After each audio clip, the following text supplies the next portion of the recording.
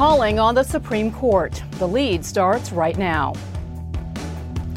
Former President Donald Trump is asking the Supreme Court to help fight his legal battles. He claims the cases against him are, quote, election interference, the same thing he's accused of in his third indictment. Then police identify another murder victim 27 years later in the Gilgo police beach killings. So why wasn't the suspected serial killer charged in connection with her death? Plus, back on the map, Simone Biles returns to gymnastics for the first time since the Tokyo Olympics. Could she be eyeing a comeback at next year's Olympic Games in Paris? Welcome to The Lead, everyone. I'm Bianna Golodriga in for Jake Tapper. We start today with our Law and Justice lead and the aftershocks of Donald Trump's third arrest and arraignment. Today, the former president, who is facing charges for his attempts to overturn the 2020 election, called on the Supreme Court to get involved in the case. It's not clear exactly what Mr. Trump is asking the high court to do, but the former president claims the charges against him are, quote, election interference. Trump pleaded not guilty yesterday inside a Washington, D.C. courtroom, and his next hearing is scheduled for August 28th. Let's get straight to CNN Justice correspondent Jessica Schneider with more on this. So, Jessica, let's start with this new Trump request. Is this something the Supreme Court could even get involved in? Bianna, at this point, it really does just appear to be political bluster from Trump because we haven't seen any court filing, certainly nothing before the Supreme Court. However, in the future here, it's possible and quite likely that we will eventually see challenges in either of these cases. The 2020 election case from yesterday or the classified documents case down in Florida. Challenges to those could make their way to the Supreme Court. Also of note here, though, is the fact that Trump's track record at the Supreme Court when it comes to the 2020 election cases in general, it's not good. The Supreme Court has either rejected or refused to even consider every election challenge that he or his allies brought around the 2020 election. And all of that, Bianna, despite the fact that 3 of the 9 justices are in fact Trump nominees. So not a good track record for the former president. Yeah, that's right. And for now, you say just bluster. We know the next hearing is set for August 28th. But what else do you know about how quickly the actual trial could start? So we saw it in court yesterday, the special counsel's team really pushing for a quick trial here. And we got an order from the judge, Judge Tanya Chutkan. She had that order today. Prosecutors have to submit their recommendations for a trial start date by next week, August 10th. After that, Trump's legal team will have 7 days to respond. Now, Trump's team, they're already talking about the enormity of the evidence in this case and how they're really going to resist doing anything quickly. In court yesterday, we saw Trump's lawyer, John Lauro, putting it this way to the judge, saying, obviously, the United States has had 3.5 years to investigate this matter. And also, there are a number of agents and lawyers assisting the government in this proceeding. And all that we would ask, Your Honor, is the time to fairly defend our client. What's interesting, Bianna, is the Speedy Trial Act. It does say that trial should happen 70 days after a defendant first appears in court. That 70-day clock started yesterday. But of course, we're expecting Trump's attorneys can motion to push that trial date out farther. They're going to follow their playbook of delay, likely. All right, Jessica, thank you. Well, federal courts typically do not let cameras into the courtroom, but congressional Democrats are asking for Trump's trial to be televised. Tell us more about that. Yeah, Bianna, more than 36 Democrats, they've sent this letter to the administrator of federal courts, and they're asking that an exception to this rule of no cameras be made. They want cameras in the court for any trial of Donald Trump. So Democrats in this letter, they're citing the historic nature of both of these cases. And they're saying this. They're saying if the public is to fully accept the outcome, it will be vitally important for it to witness as directly as possible how the trials are conducted, the strength of the evidence adduced, and the credibility of the witnesses. But I will note, Bianna, for years, people have been arguing to have cameras in both federal court all the way up to the Supreme Court. They have never been successful, so it's unlikely we'll see cameras in the court, but at least Democrats are trying. Yeah, even if it involves a former president, which is just unprecedented. Jessica Schneider, thank you. Well, we just discussed the potential timing for Trump's trial in the January 6th investigation, but his current presidential bid is looming large over multiple criminal investigations into his political activities and business. Trump's legal team is pushing to delay his trials as long as possible, which ultimately will impact what you know or don't know before casting a vote for president. So we want to walk you through where each case stands right now and what comes next. The special counsel is also leading another federal investigation into Trump, this one related to his handling of sensitive government documents he took with him to Mar-a-Lago when he left office. Now, a federal grand jury in Miami charged Trump with 37 criminal counts in June, including obstruction. On July 27th, 3 new charges were announced against Trump. The judge in this case had previously set a trial date for May 20th of 2024. That is after most states have held their Republican primaries and 2 months before the Republican National Convention, where Trump is likely to be the party's frontrunner. Then there's the Manhattan criminal case related to hush money payments to cover up a sex scandal during the 2016 presidential campaign. Trump in April was charged with 34 counts of falsifying Trump Organization business records related to reimbursing his lawyer for payments made to Stormy Daniels, an adult film producer and actress.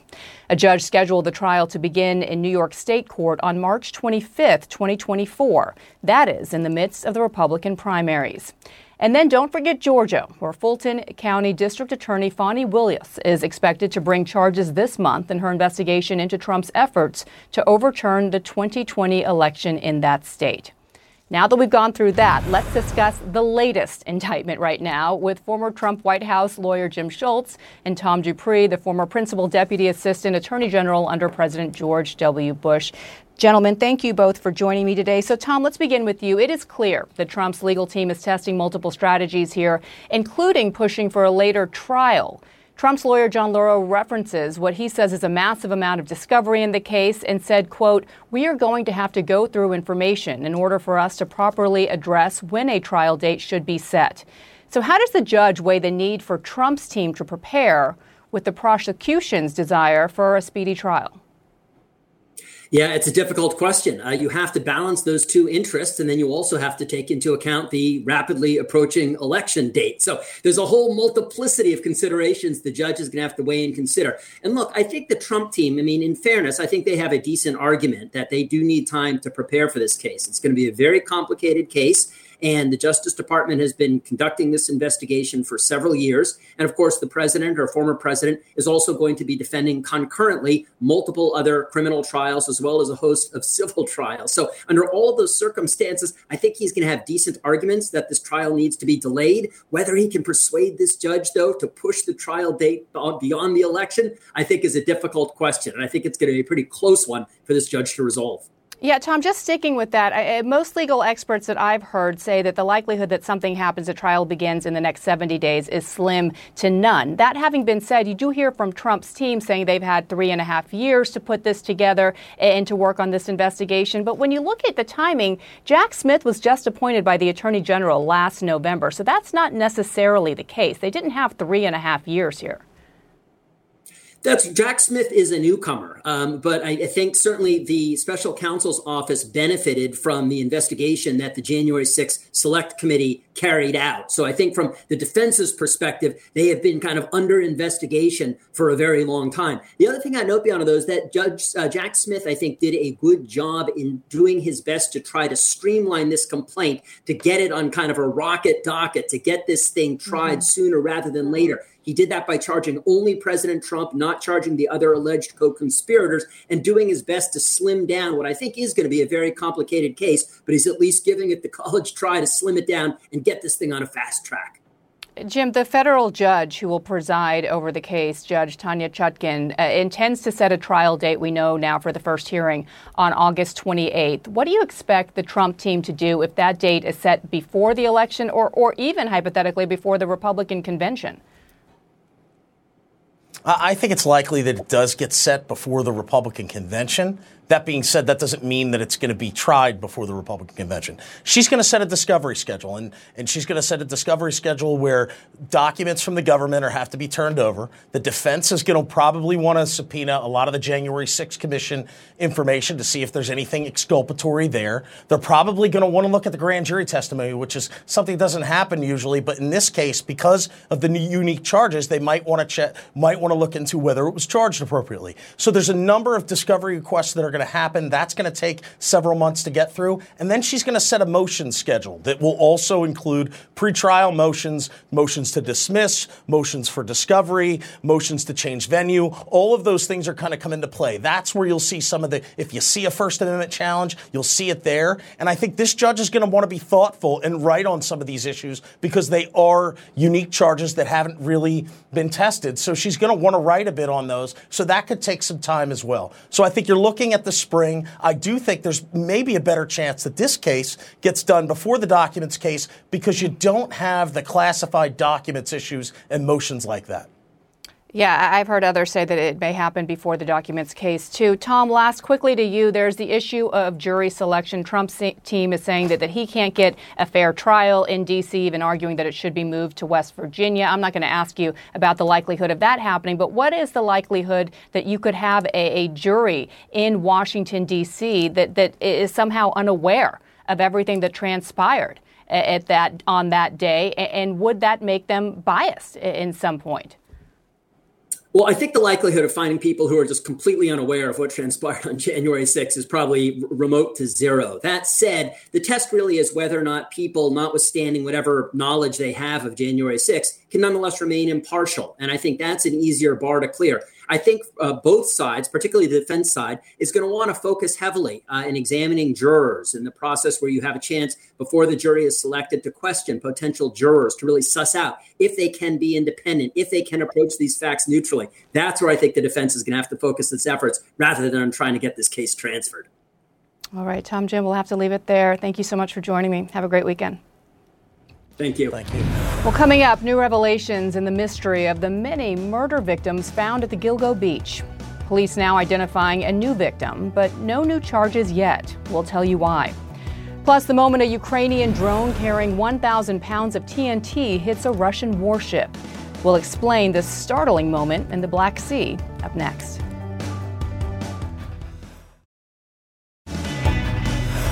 In our Law and Justice lead, Karen Vergata. That is the name of a Gilgo Beach murder victim who had previously gone nameless.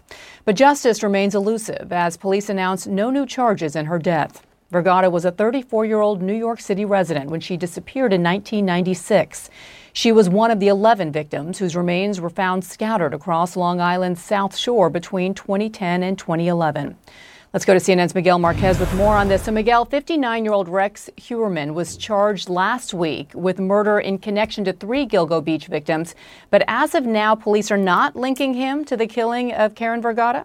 They are not, but they're not ruling him out either. They held a very short press conference out in Long Island today to say that they had identified this woman. They had identified her some time ago. Ms. Vergata went missing on Valentine's Day back in 1996. Later that month, a part of her body, her legs and her feet specifically, washed up in Fire Island, not too far from Gilgo Beach. But it wasn't until 2011 that they found part of a skull on Gilgo Beach. And through forensics and DNA, they were able to match those 2 sets of remains. And they figured out who she was about a year ago, but did not release that information because at the time they were investigating Rex Heuermann. This leaves open some possibilities that perhaps Mr. Heuermann will eventually be charged in this crime. Remember, the investigators went meticulously through his house out on Long Island for about 12 days, almost 2 weeks, using ground-penetrating radar, digging in his backyard, and just taking out reams and reams of evidence from his home there. And it is possible that they will charge him, or that there is another killer or killers out there. Because remember, in all, there were 11 sets of remains out there. There have been charges in 3 of them, and Mr. Heuermann is the lead suspect in a 4th. But these others are still a mystery. Bianna? Still notable that this victim, Karen Vergata, has finally been identified. As we noted, Miguel, it's been more than a decade since the discovery of these 11 victims. There are still 3 are still unidentified, and an arrest in connection to 3 others was only made last month. So why did it take so long to see any sort of movement in this case? This is a big question, and everybody out on Long Island has an idea of it. It wasn't until they established there was a new DA and new authorities in Suffolk County Navalny specifically, that came in, opened this, and started using DNA evidence and started re-looking at the case. And it was information that was in that case file to begin with that allowed them to get to where they are. So they hope that they will be able to find the killers of all the others. Bianna? All right, Miguel Marquez, thank you. You got it.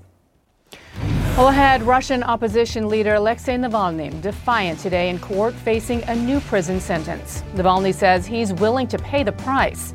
We'll tell you just how high that price is.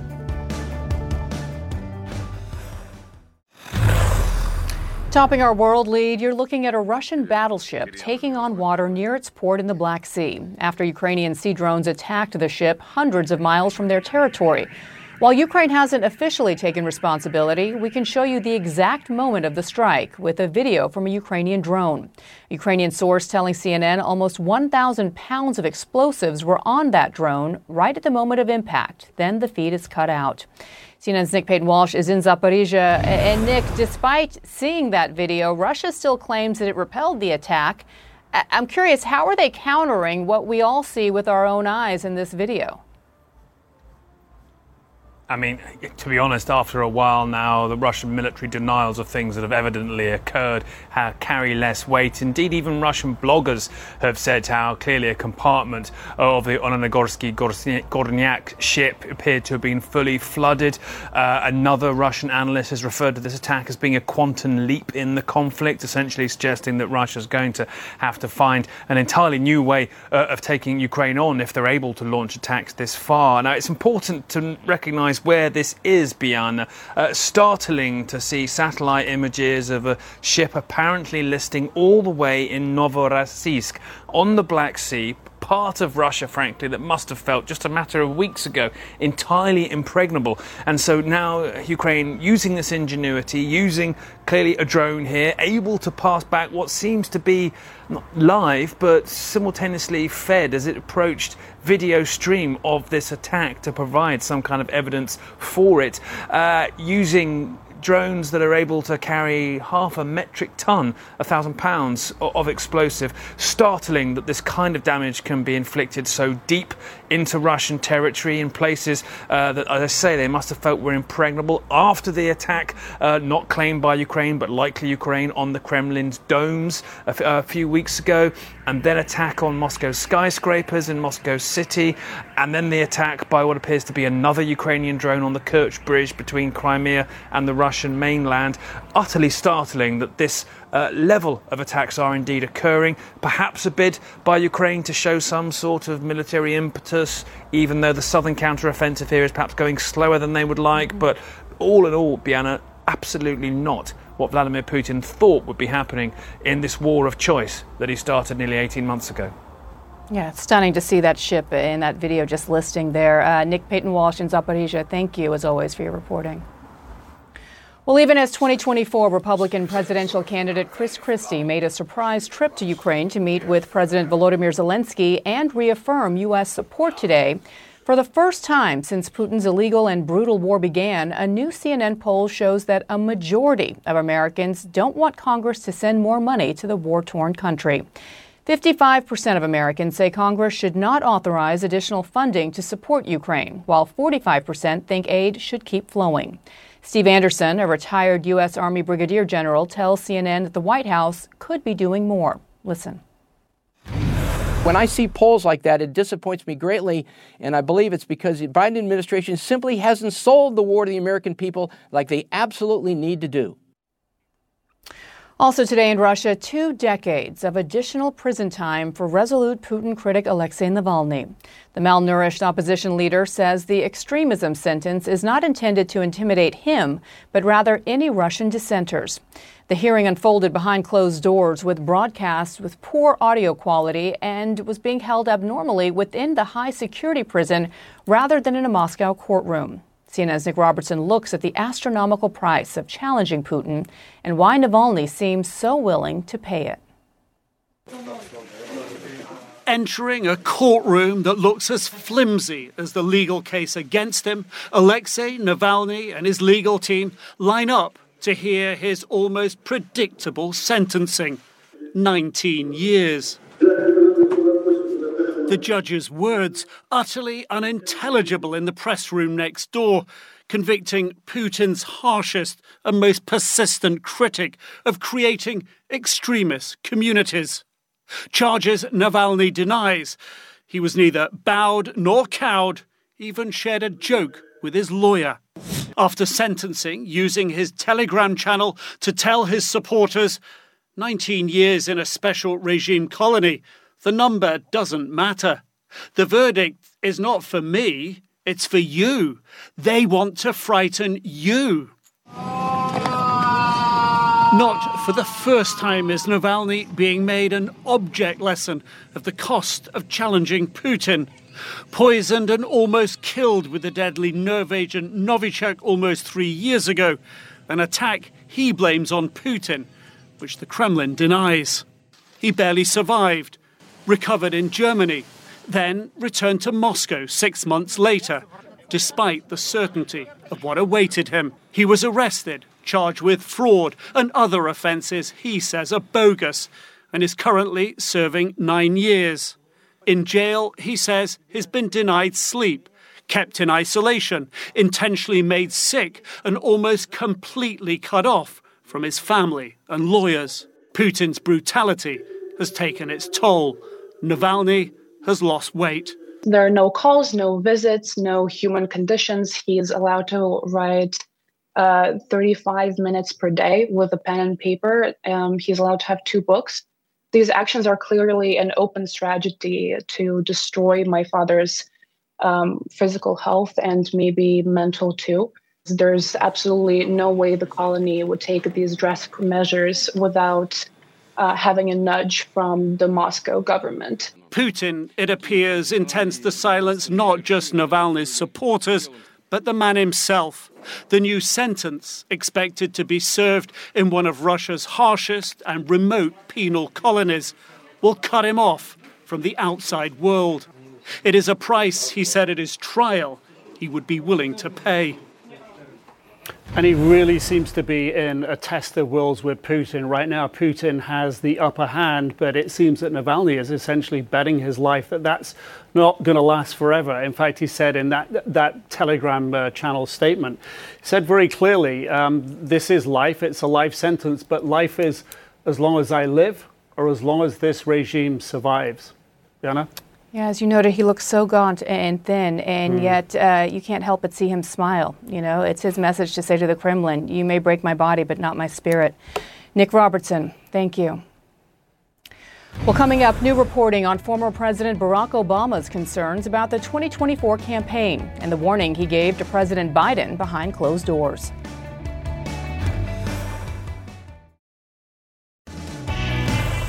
Undermining both our military readiness and our national security. That's how Secretary of Defense Lloyd Austin is describing the impact on U.S. forces from Republican Senator Tommy Tuberville's months-long blockade of all military confirmations in a new memo.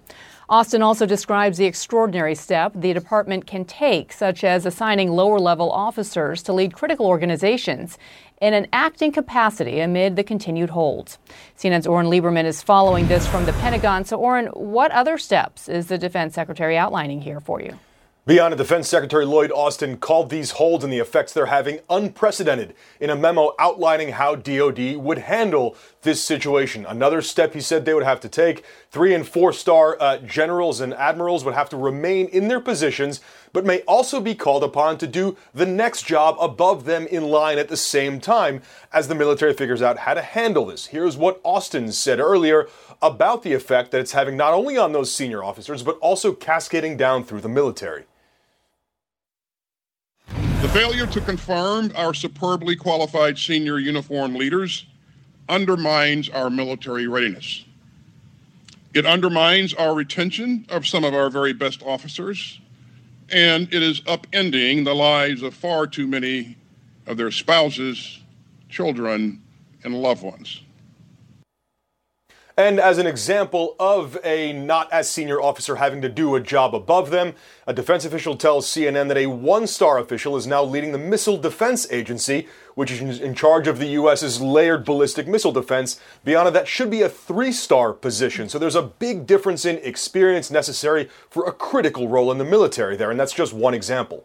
Yeah, that is very notable there. In the meantime, the Army has now joined the Marine Corps as another branch of the U.S. military without a Senate-confirmed leader due to Senator Tuberville's blockade. What are defense officials saying about that? So take a look at this picture. This is on the wall of the Pentagon here. This is a picture of the Joint Chiefs of Staff. At the top there, when this picture comes up, you can see the chairman and the vice chairman. But now there's a black portrait with the bottom left there. That was where the picture of General James McConville, the Chief of Staff of the Army, was until he retired earlier today. That's the second member of the Joint Chiefs now to have a vacant position. That hasn't happened for the Army in 20 years. That other empty photo is the Marine Corps, which is functioning without a confirmed commandant for the first time in more than a century. Here is Secretary of the Army Christine Wormuth on how critical it is that these blocks essentially end.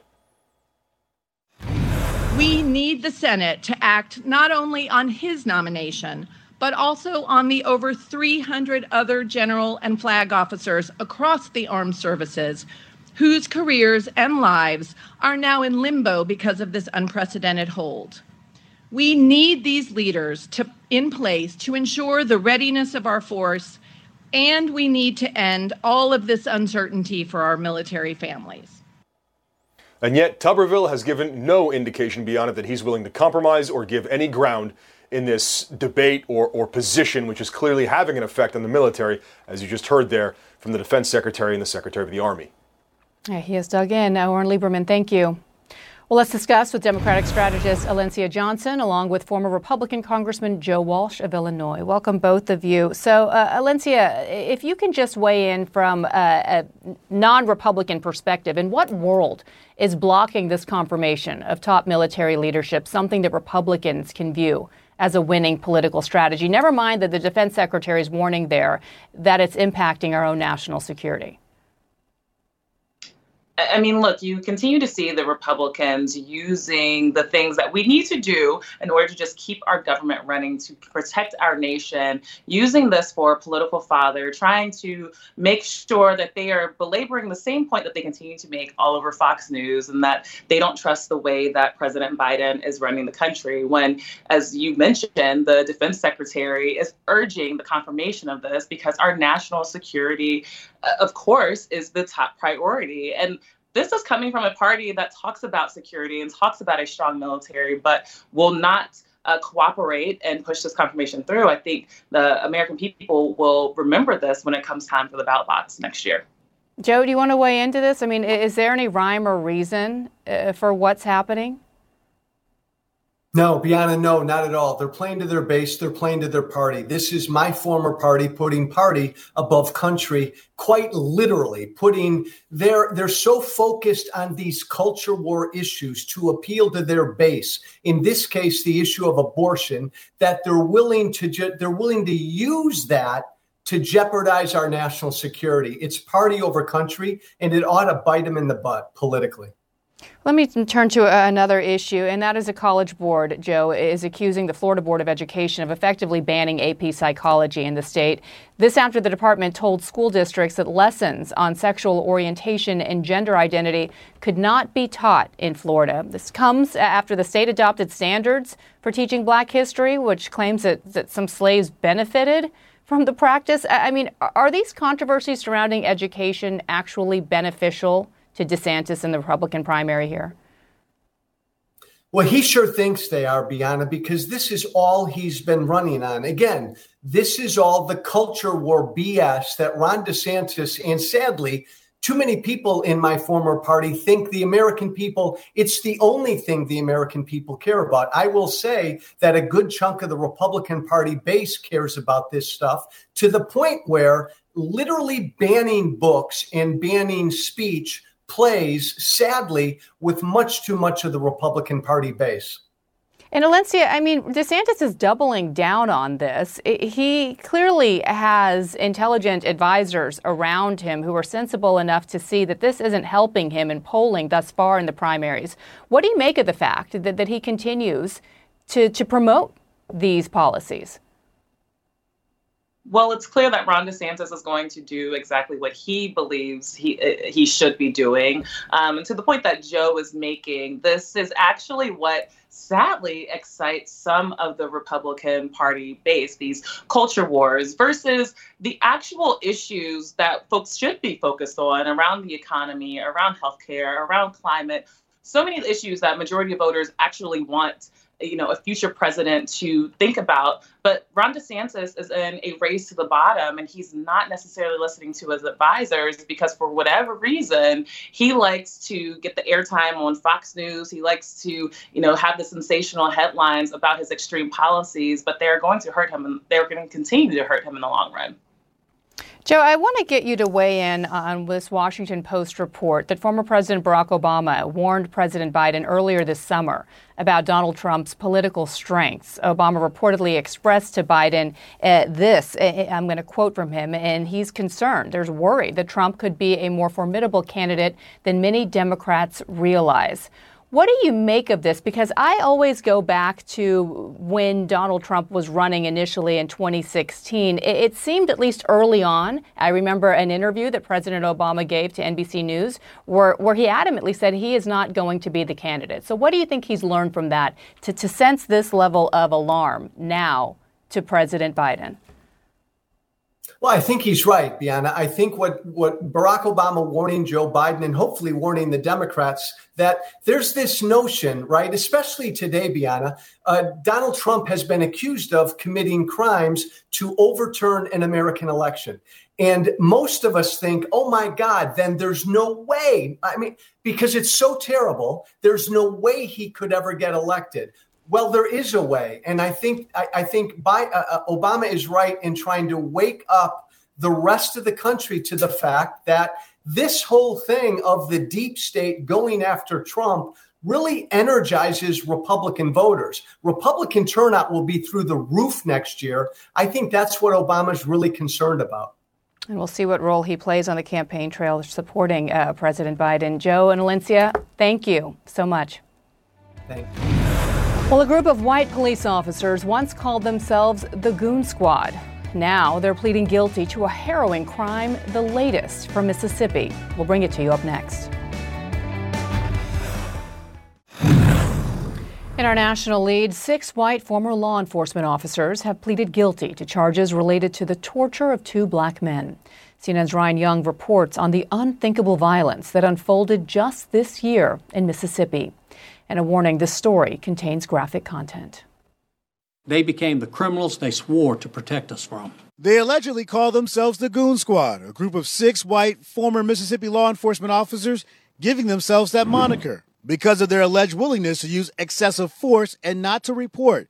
Now they pleaded guilty to federal charges related to an assault that, according to a charging document, included nearly 2 hours of torture, physical, racist, and sexual abuse on 2 black men after a white neighbor complained. Several black males had been staying at the property, and the neighbor had observed suspicious behavior. The officer who received the complaint directed an investigator to take care of it. On January 24th, 6 law enforcement officers entered victims Eddie Parker and Michael Jiggles' home without a warrant. Handcuffing the victims behind their backs and using racial slurs and derogatory language when yelling at the victims, discharging a firearm in order to scare and intimidate the victims, holding them down and pouring cooking oil, milk, alcohol, and chocolate syrup on their faces and into their mouths, forcing them to painfully and involuntarily ingest those liquids,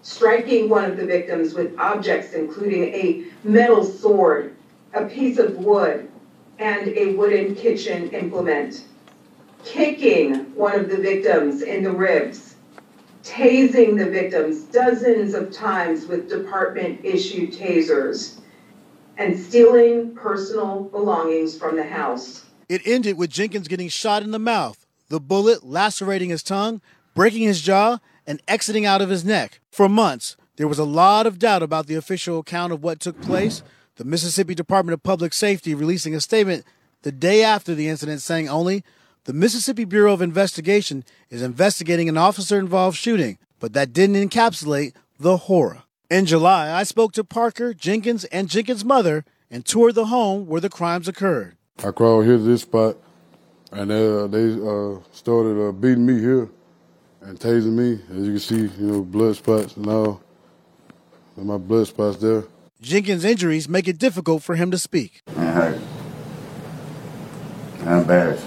Has anyone from the department ever reached out to you and apologized? Have they ever asked for anything at all? Rankin County Sheriff Brian Bailey spoke at a press conference about the incident in late June. I believe in my heart that this department remains one of the best departments in our state, and I'm committed to doing everything in my power to keep this department on a correct path moving forward. Yesterday, he issued an apology and said he didn't fully understand the gravity of the crimes committed until recently. Federal authorities began their review in February. They, along with the state of Mississippi, were able to secure guilty pleas of all accused. Not only did they brazenly commit these acts, but after inflicting serious bodily injury by firing a shot through one of the victim's mouths, they left him lying in a pool of blood, gathered on the porch of the house to discuss how to cover it up. What indifference, what disregard for life. A life that will never be the same for either of these two men. It's hard to stand right here, knowing, what happened right here. Justice is what it all boiled down to. I'm just like them, whether they're in uniform or not. Very tough to listen to. The officers pleaded guilty to multiple federal charges, including conspiracy against rights and deprivation of rights under the color of law. When you sat there and talked to those two men, you understood how frustrated they were. They were trying to get anyone to listen to them about this, and for a while, no one was listening. In fact, media coverage was really small at one point. And then the idea that now they have this moment, they have a moment of truth, and you hear about this, the torture that they endured.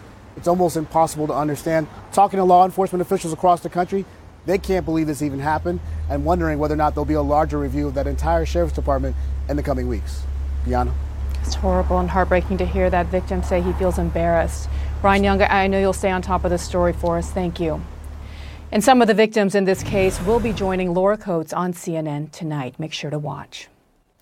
Well, in lighter news, Simone Biles returning to gymnastics for the first time since the Tokyo Games. Could Paris be next for her?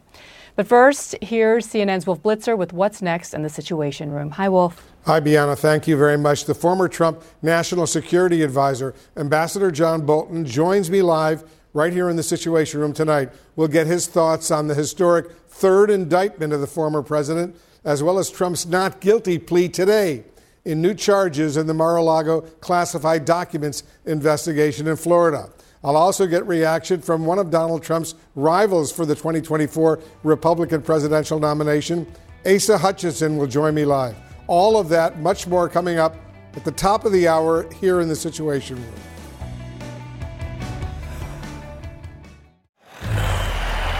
In our sports lead, the GOAT is back. Seven-time Olympic champion Simone Biles is scheduled to compete to qualify for the national championships tomorrow. This could be one step towards the Olympics next year. She hasn't competed since the 2021 Tokyo Olympics, where she stepped down from several events. Well, this is my favorite story of the day. No matter your taste in music, this next story will rock you. Sing it, we will rock you. According to the Guardian newspaper, which calls it a killer queen sale, Sotheby's is getting ready to auction Freddie Mercury's belongings. He originally left them to one of his best friends when he died of AIDS in 1991. All sorts of crazy little things are going on the auction block, from clothes, lyrics, and art, even to his Tiffany silver mustache comb and the piano, where he composed hits like Bohemian Rhapsody.